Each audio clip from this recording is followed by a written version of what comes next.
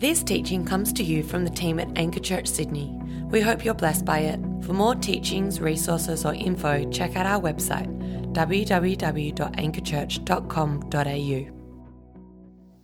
Perhaps you can hear your dad wrestling with the sticky tape as he gives his best attempt to wrap Nana's Christmas present for the next day. Maybe you can hear the sounds of Christmas Lampoon's National Vacation or whatever it's called, or Home Alone 2 on TV in the background. You can smell the pine Christmas tree as its aroma fills the room and then mingles with the smell of Mum's Christmas pie that she's cooking for the next day. Can you remember that moment as a young child, the expectation and anticipation of Christmas Day, the excitement as you see the presents start to pile up under the tree, as you smell the food, as you participate in whatever family rituals your family has to get ready for Christmas? Well, that posture of anticipating and waiting is the very posture of the whole nation of Israel, and indeed of all God's people, as we wait and anticipate for the arrival of the King. Israel was a nation that was waiting. We saw last week. They're anticipating that moment when God would fulfill the promises that he had given, that he would do what he said he would do, that God's promised King would arrive, that one that God promised to Abraham that he would bless all of the nations. The one who was promised to David would sit on his throne forever. A great-great-great-grandson of David would come. And so the people of Israel are standing on their tippy toes, looking, reaching for the horizon, waiting for the promises of God to arise. And like guests at a wedding, as they wait for the bride to walk down the aisle, the nation of Israel is waiting and anticipating the arrival of the King. And they wait year after year, decade after decade, generation after generation. They wait. And nothing. Has God forgotten his promises? Is God no longer good? Have his promises failed? 400 years of silence. 400 years since the last prophet uttered the word of God, and then 2 angels appear to 2 women. One who is impossibly old, far too old to have a child, and the other who is impossibly pure, too much of a virgin to be pregnant. And he makes a promise. And God breaks that 400-year silence with the cries of a newborn baby. The King is arriving. You know, I still remember that moment when the little paddle pop stick was blue and positive, and Tash was like, "You sitting down? I've got some news. We're having a baby." And then you go to the doctor and you get a blood test, and the doctor says, "Yes, I can confirm the paddle stick was correct. You're having a baby." And then you go to the dating ultrasound and you see this tiny little heartbeat blipping on the screen, and you have all of the other ultrasounds after that, and you see pictures like 3D ultrasounds of the shape of this thing that's living inside of your wife, and you're like, "My goodness." And then you wait and you wait and you wait for 8 months. And I still remember the moment the night before Judah arrived. Tash and I went to the movies. We had Thai first. I think we had a spicy curry. Just perhaps encourage this baby along. And we watched a movie and we sat down and said to each other, "I wonder if this is the last date night we're going to have in a long time." And we got home and I remember Tash saying to me, "My water's broke." And I freaked out on the inside. But on the outside, I was calm and ready. And I said to her, "I'm just going to have a shower. I'll get ready, and then we'll go to the hospital." But I was freaking out on the inside, and this moment that we had been waiting for 8 months had finally come. And then he took a long time to arrive. And we required emergency cesarean and all the things that you didn't really expect to happen. But that's exactly where Elizabeth finds herself. Elizabeth is the mother of John the Baptist, and she is a relative of Mary. And she is told that in her old age that she is going to have a son, that he would prepare the way for the Messiah. When the angel visited Mary, Elizabeth is already 6 months pregnant. She's in her third trimester. And as the angel says, Mary, you're going to have a child, he also says, and your relative, Elizabeth, no one knows this, but she also is with child. She also is pregnant in her old age. And so Mary and Elizabeth begin to share the joy together of waiting for the arrival of their baby boys. What a joy. They're doing it together. And that might be really fun if you're doing that with a friend, but the reality is Elizabeth is old enough to be Mary's grandmother. It's probably somewhat awkward to see your grandmother pregnant, but they're doing it together, waiting, anticipating. And we kind of know what that's like as a church, because Anchor has been a baby factory this year. We have had a lot of babies born. Just in the last couple of months, we've had Ollie Sharp, Orson Lynch, Joey Hodgkinson, Kip Orr, Georgia Fasalo, Annabelle Mayer, Ruben Werry, and just this week, and I love this name, Atticus Salvador Orr. What a good name, hey? But and maybe if I've forgotten anyone else, I'm sorry. It's been a busy week. But there are a number of mums in our church family who know what it's like to wait, to be waiting. In fact, there's probably a number of mums who know what it's like to experience the disappointment of waiting and never seeing the blue line on the paddle pop stick. And never having the doctor's appointment when the doctor says, I can confirm you're pregnant. We know what it's like to enter into that experience, or at least some of you do, of Elizabeth who waited until her almost dying days. And Mary, as a 12, 13-year-old young virgin, experienced the butterflies in the stomach and the anticipation of what it was like to wait for the arrival of a child. And as parents do that, they begin to form all of these hopes and dreams about their children. Dreams of playing cricket in the backyard with your son. That dream is probably dead for anyone who lives in the inner west, just so you know. What backyard, right? Dreams of cricket in the hallway of your apartment complex, you know. Dreams of going fishing together. Father-son activities. Maybe dreams of attending your daughter's first ballet concert. It's not my dream, just so you know. Dreams of what your child will achieve and become, and of how God's going to use them. I still remember that moment where Judah was born and I picked him up and I was like, this child is going to be a world changer.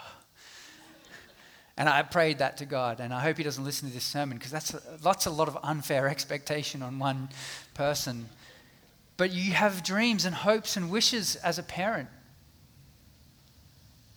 I wonder what Mary and Elizabeth dreamt of as they lay awake at night, uncomfortably pregnant, unable to find that spot where they could fall asleep. I wonder what they dreamt of. I wonder what they anticipated. You know, that sense of anticipation is only heightened by the message that the angels bring of these two boys. You see, Elizabeth is told that her son John is the one who is going to prepare the way for the Messiah, that he's going to be a prophet, that his message is going to ring out to Israel to call people to prepare their hearts. He is the precursor. He is the herald of the arriving king. This is what the angel says to John's father, Zechariah, in Luke chapter 1, verse 13. But the angel said to him, do not be afraid, Zechariah, for your prayer has been heard. That is the prayer that Zechariah and Elizabeth had been praying for probably decades, that they would have a child. Your wife Elizabeth will bear you a son, and you shall call his name John. And you will have joy and gladness, and many will rejoice at his birth, for he will be great before the Lord, and he must not drink wine or strong drink, and he will be filled with the Holy Spirit even from his mother's womb. And he will turn many of the children of Israel to the Lord their God. And he will go before him in the power and spirit of Elijah, to turn the hearts of fathers to the children and the disobedient to the wisdom of the just, to make ready for the Lord a people prepared. It's a lot of expectation for a young boy. John the Baptist, he is the one who will prepare God's people for the arrival of the King. He is the one whose voice is heard in the wilderness, fulfillment of Isaiah's prophecy. And so as Elizabeth and Mary wait, there is great anticipation and expectation of these boys and how God will use them for his purposes. Imagine sitting down as Mary goes to visit her relative Elizabeth and her relative Zechariah, and they discuss these miracles that have taken place. Zechariah was a priest. He ministered to the people of God in the temple, and there's a fair chance that Zechariah was fairly well versed in Old Testament scripture. He knew the promises. You can imagine them sitting around the dinner table and Zechariah saying, Mary, don't you remember what the prophet Isaiah said in Isaiah 7? That he will give a sign, and the sign will be that a virgin will be with child. Mary, that's you. You imagine more than just wondering, I wonder what color eyes he would have. I wonder how he is going to fulfill this promise that God has made. I wonder if people will receive and acknowledge this. But you know, Mary and Elizabeth aren't the only ones who are waiting, because we've already heard that the whole nation of Israel has been waiting for their king. People have read for themselves, they've heard the promises. And those who were serious about God had been waiting, anticipating, looking for what God was going to do. And there are two people in particular that Luke chooses to highlight in his version of the life of Jesus as examples of people who would wait. And they are Simeon and Anna. So have a look at Luke chapter 2 with me. Luke chapter 2, verse 22. And when the time had come for their purification according to the law of Moses, they brought him, that is Jesus, up to Jerusalem to present him to the Lord. As it is written in the law of the Lord, every male who first opens the womb shall be called holy, or set apart to the Lord. And to offer a sacrifice according to what is said in the law of the Lord, a pair of turtle doves or 2 young pigeons. Now there was a man in Jerusalem whose name was Simeon, and this man was righteous and devout, waiting for the consolation of Israel, and the Holy Spirit was upon him. And it had been revealed to him by the Holy Spirit that he would not see death before he had seen the Lord's Christ. And he came in the Spirit into the temple. And when the parents brought in the child Jesus to do for him according to the custom of the law, Simeon took him up in his hands and blessed God and said, Lord, now you are letting your servant depart in peace according to your word, for my eyes have seen your salvation, that you have prepared in the presence of all peoples a light for revelation to the Gentiles and glory to your people Israel. And his father, that is Jesus' father and mother, marveled at what had been said about him. And Simeon blessed them and said to Mary his mother, Behold, this child is appointed for the fall and rising of many in Israel, and for a sign that is opposed, a sword that will pierce through your own soul also, so that the thoughts of many hearts may be revealed. I don't know about you, but as you read that, there's a sense of a really significant moment happening here. Mary and Joseph come, and they're good law-abiding Jews, and they come to fulfill what was required of them as new parents. You remember the birth narrative of Jesus. Mary and Joseph had to travel to Bethlehem to complete the census of Caesar Augustus, and there's nowhere to stay, there's no hospitals, and so Joseph potentially helps deliver his own son in a feeding barn full of animals. And that very act has meant that both Mary and Joseph are now ceremonially unclean and need to offer a sacrifice for their cleansing. But there's a second law that's required, and that's the law of the redemption of the firstborn. If you cast your minds back to Exodus, as God is calling his people out of slavery, the very last plague he sends is that he says, I will kill the firstborn of every family, the firstborn male in every family in Israel, unless you smear blood across the top of your doorframe. And he does so. And as a result of that, God says, therefore, every firstborn is mine. And in order to redeem that child back, the family would come, present the child to the Lord at the temple, and then pay a redemption price, a sacrifice to redeem that child back. And so Mary and Joseph come and they fulfill these moments, these law requirements of them in worship to God. But as they come into the temple that day, Simeon is there. Simeon, who had been waiting for the consolation, the comfort of Israel. And as I don't know if you kind of picked this up, but as I read that, I was thinking, gee, that reminds me of The Lion King. You know, the opening scene of The Lion King. Na tsingomnya da da beep beep beep beep ba ba. Whatever that means. I think it means here comes the lion, right? And then there's that moment like Rafiki, he picks up Simba and he walks to the edge of the rock and he holds him up and the drums like and circle of life crescendos and the whole animal kingdom bows. Maybe slightly less dramatic in the temple with Simeon, but there is still a recognition nonetheless that this child is the king. And Simeon picks him up and prophesies about this one who had been promised. Now, if you're a parent, particularly a first-time parent, you know the anxiety of going out in public when everyone wants to touch, poke, prod, pick, kiss your newborn baby, particularly before they've had their 6-8 week vaccinations, and you're there, and you know, old Nana whose false teeth are falling out and has got a heavy chest infection wants to pull the just so you know, the cloth over the pram. This is a hot tip for all you non-parents out there. Or the cloth over the pram isn't always just because the baby's sleeping. Sometimes it's to protect Nana from picking the cloth up, sticking her chest-infected mouth in there and slobbering all over this newborn baby, right? That's the first parent's fear. In fact, that's every parent's fear. That some random would just come and pick up this baby of yours. And that's what Simeon does. As Jesus comes into the temple to be offered, Simeon grabs this child and he recognizes in that moment, this is the fulfillment of the prophecy. This is God's appointed king. You see, Simeon was given a promise by the Spirit that he would not die until he had laid eyes on the Messiah. And he'd been waiting, clinging to that promise, believing that God would come through and do what he said he would.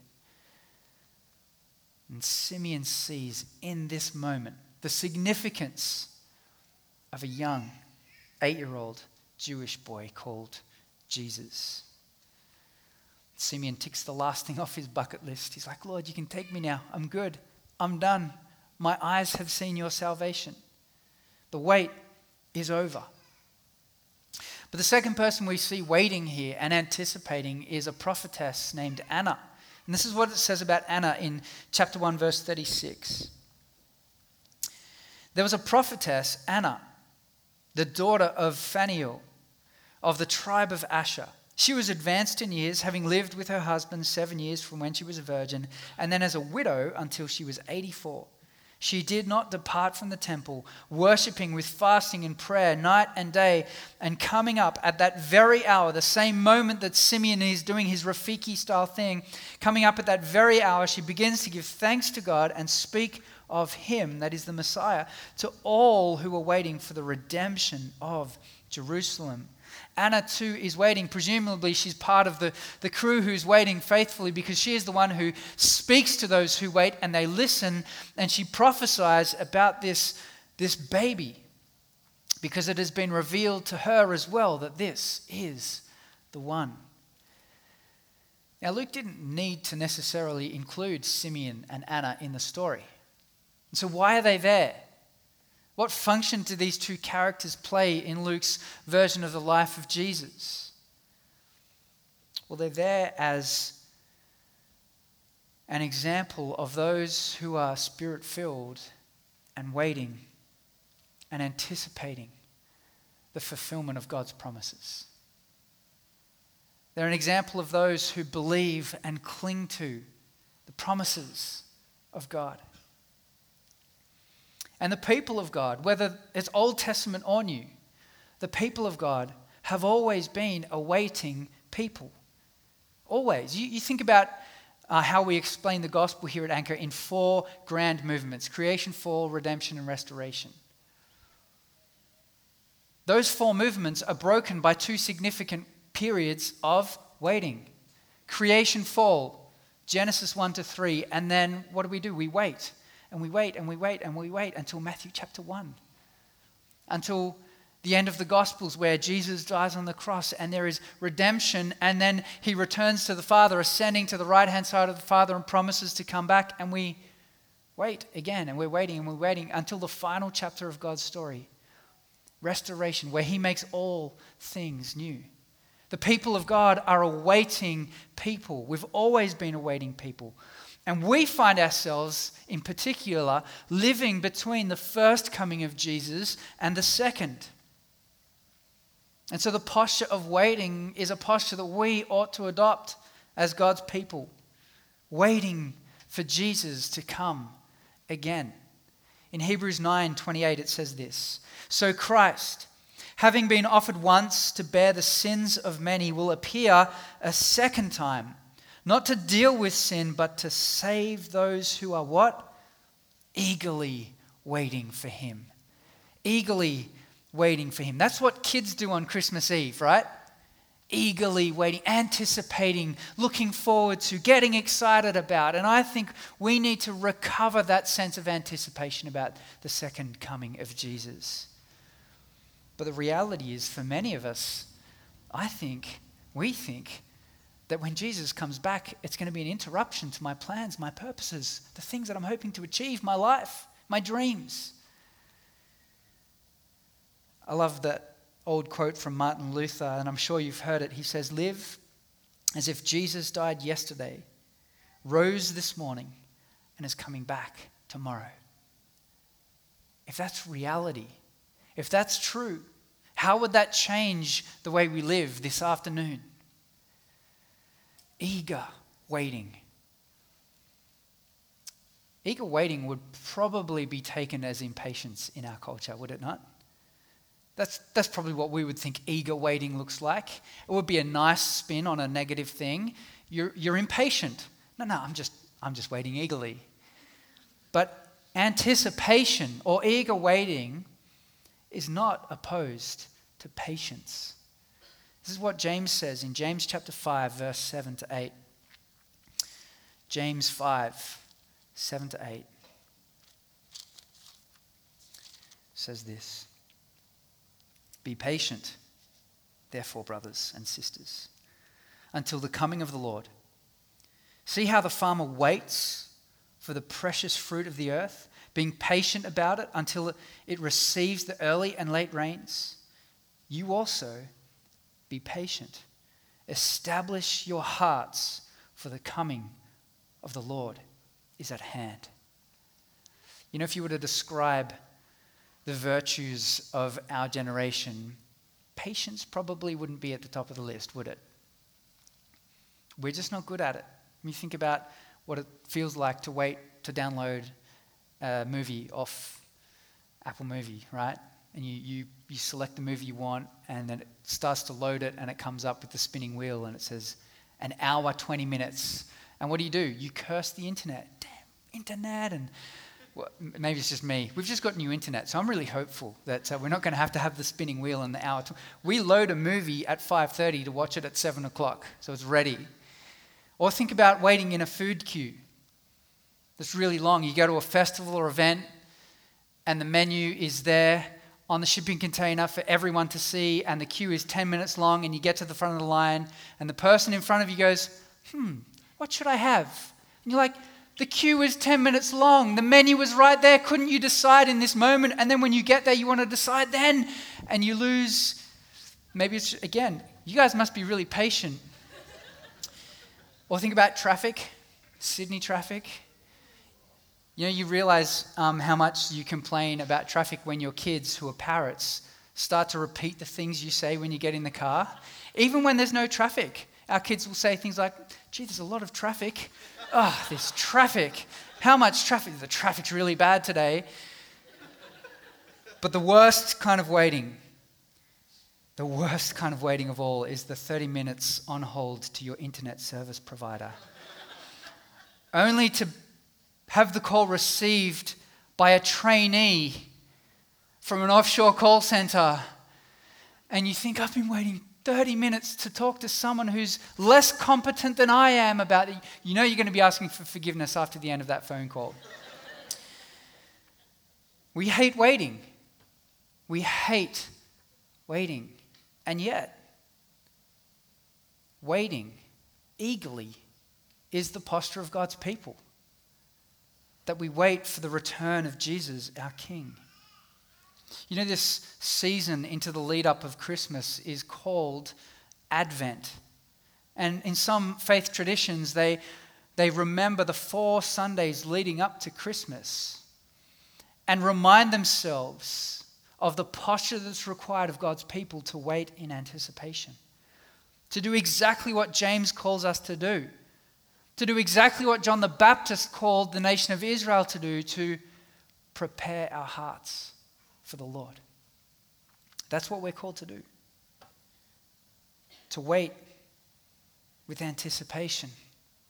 To cling to the promises that God has given. I will send my son back. He is coming. He will make all things new. The kingdom will be established. You know, there's a story that Tim Keller tells of 2 men who are both given the exact same job.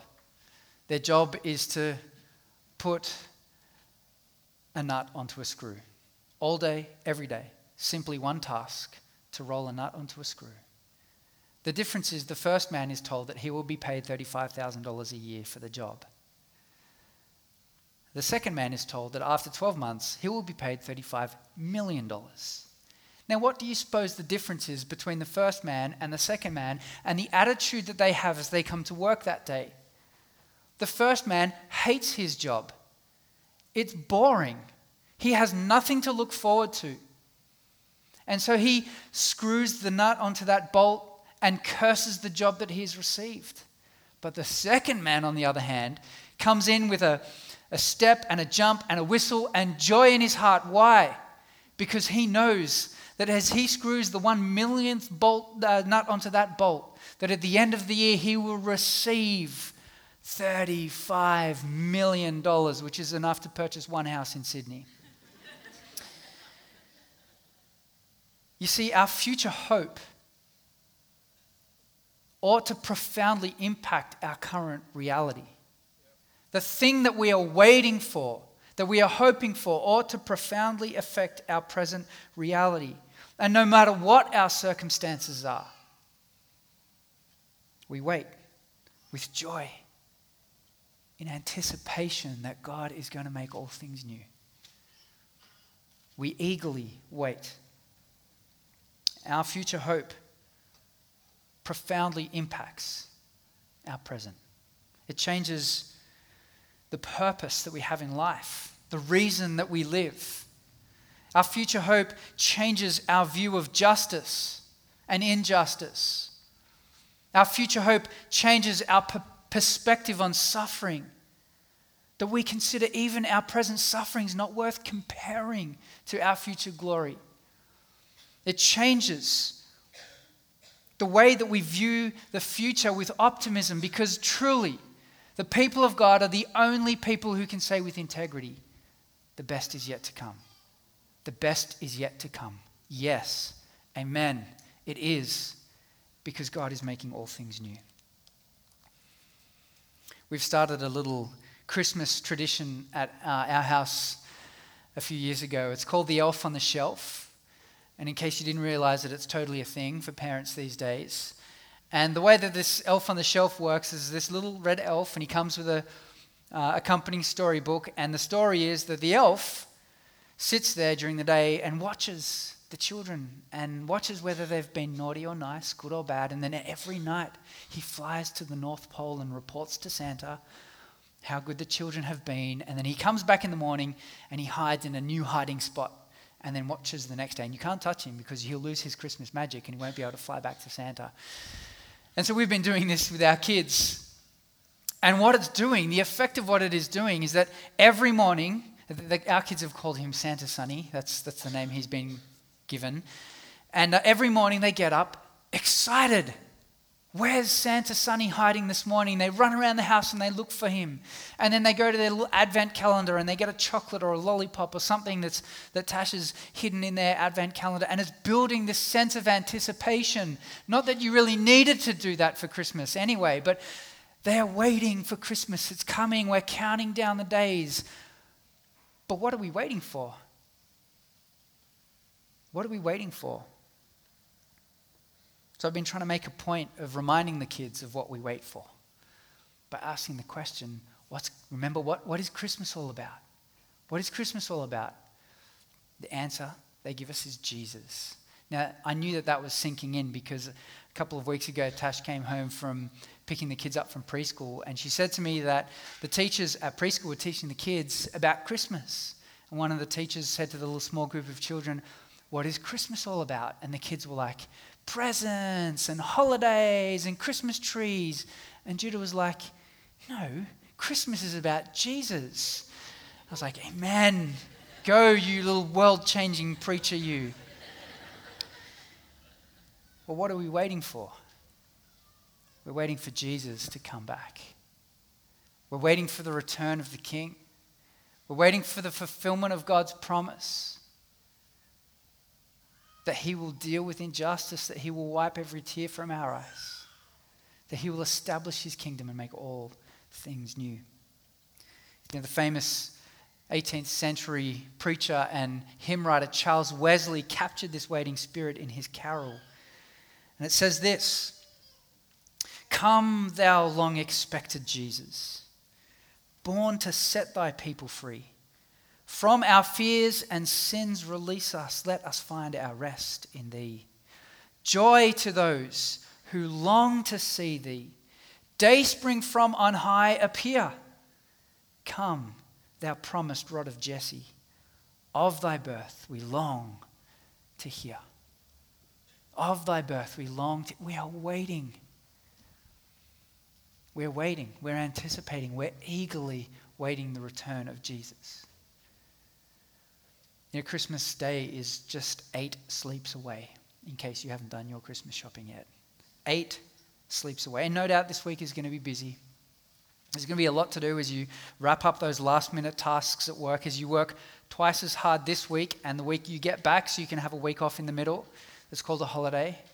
That's going to happen. And you're going to have to finish your Christmas shopping and your wrapping of the presents, and potentially you may have to pack for the road trip that happens on Boxing Day and be ready. And maybe even you're busy preparing for some summer mission that you're going on to communicate to people the good news of Jesus.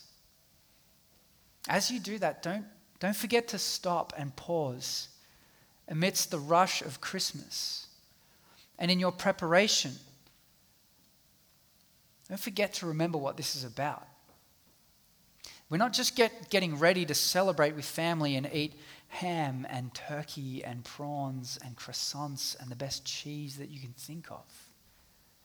That's not what we're waiting for ultimately. What we're waiting for is the return of our King. And so let's not forget, amidst the busyness and craziness of Christmas, what this is all about. The prophet Isaiah reminds us in Isaiah 25, verse 8 and 9, he says, "God will swallow up death forever, and the Lord God will wipe away tears from all faces, and the approach of his people will be taken away from all the earth." Why? For the Lord has spoken, and he is trustworthy. It will be said on that day, "Behold, This is our God. We have what? Waited for him, that he might serve us. This is the Lord. We have waited for him. Let us be glad and rejoice in his salvation. And we're going to do exactly that right now. We're going to rejoice in the salvation of the Lord as we celebrate this morning the Lord's Supper. Down the front here and in the middle of the auditorium, there are 2 stations with bread and grape juice. And we invite those of you who love Jesus, who are eagerly waiting, to come and celebrate this meal together. A reminder that Jesus came with a mission and a purpose, and that mission and purpose was to die on the cross, to forgive us our sins, and to give us a future hope. And so I invite you to come. Come with a heart of eager anticipation and waiting, clinging to the promises of God, that he will make all things new. And our prayer team is going to be available up the back and to the sides of the room. They've got orange lanyards around their neck, and they would love to pray for you this morning, whatever it is, whatever need you have. As you come into Christmas, this is often a painful, difficult time for some. Perhaps head to the prayer team and have them pray for you, that God would center your heart on his promises in the lead up to Christmas. And finally, we're going to respond in worship as we sing. That's one of the things that identifies people who wait eagerly, are those who sing. And so we're going to respond to our great God. I'm going to pray for us, church. Why don't you join me as I lead us in prayer? Father God, we thank you that your promises are sure, they're good, they're certain. We thank you that we do not live wondering what our future will be. So Father God, I pray that you would help all of us to cling so tightly to our promised future that it would shape our reality, our present reality, would shape our understanding of what we live for, shape our understanding of our pain and our suffering, shape our understanding of our purpose for existence. Would you help us to be a people who wait well in eager hope and expectation of our King who would return? We ask it in the powerful name of Jesus, and God's people said, Amen.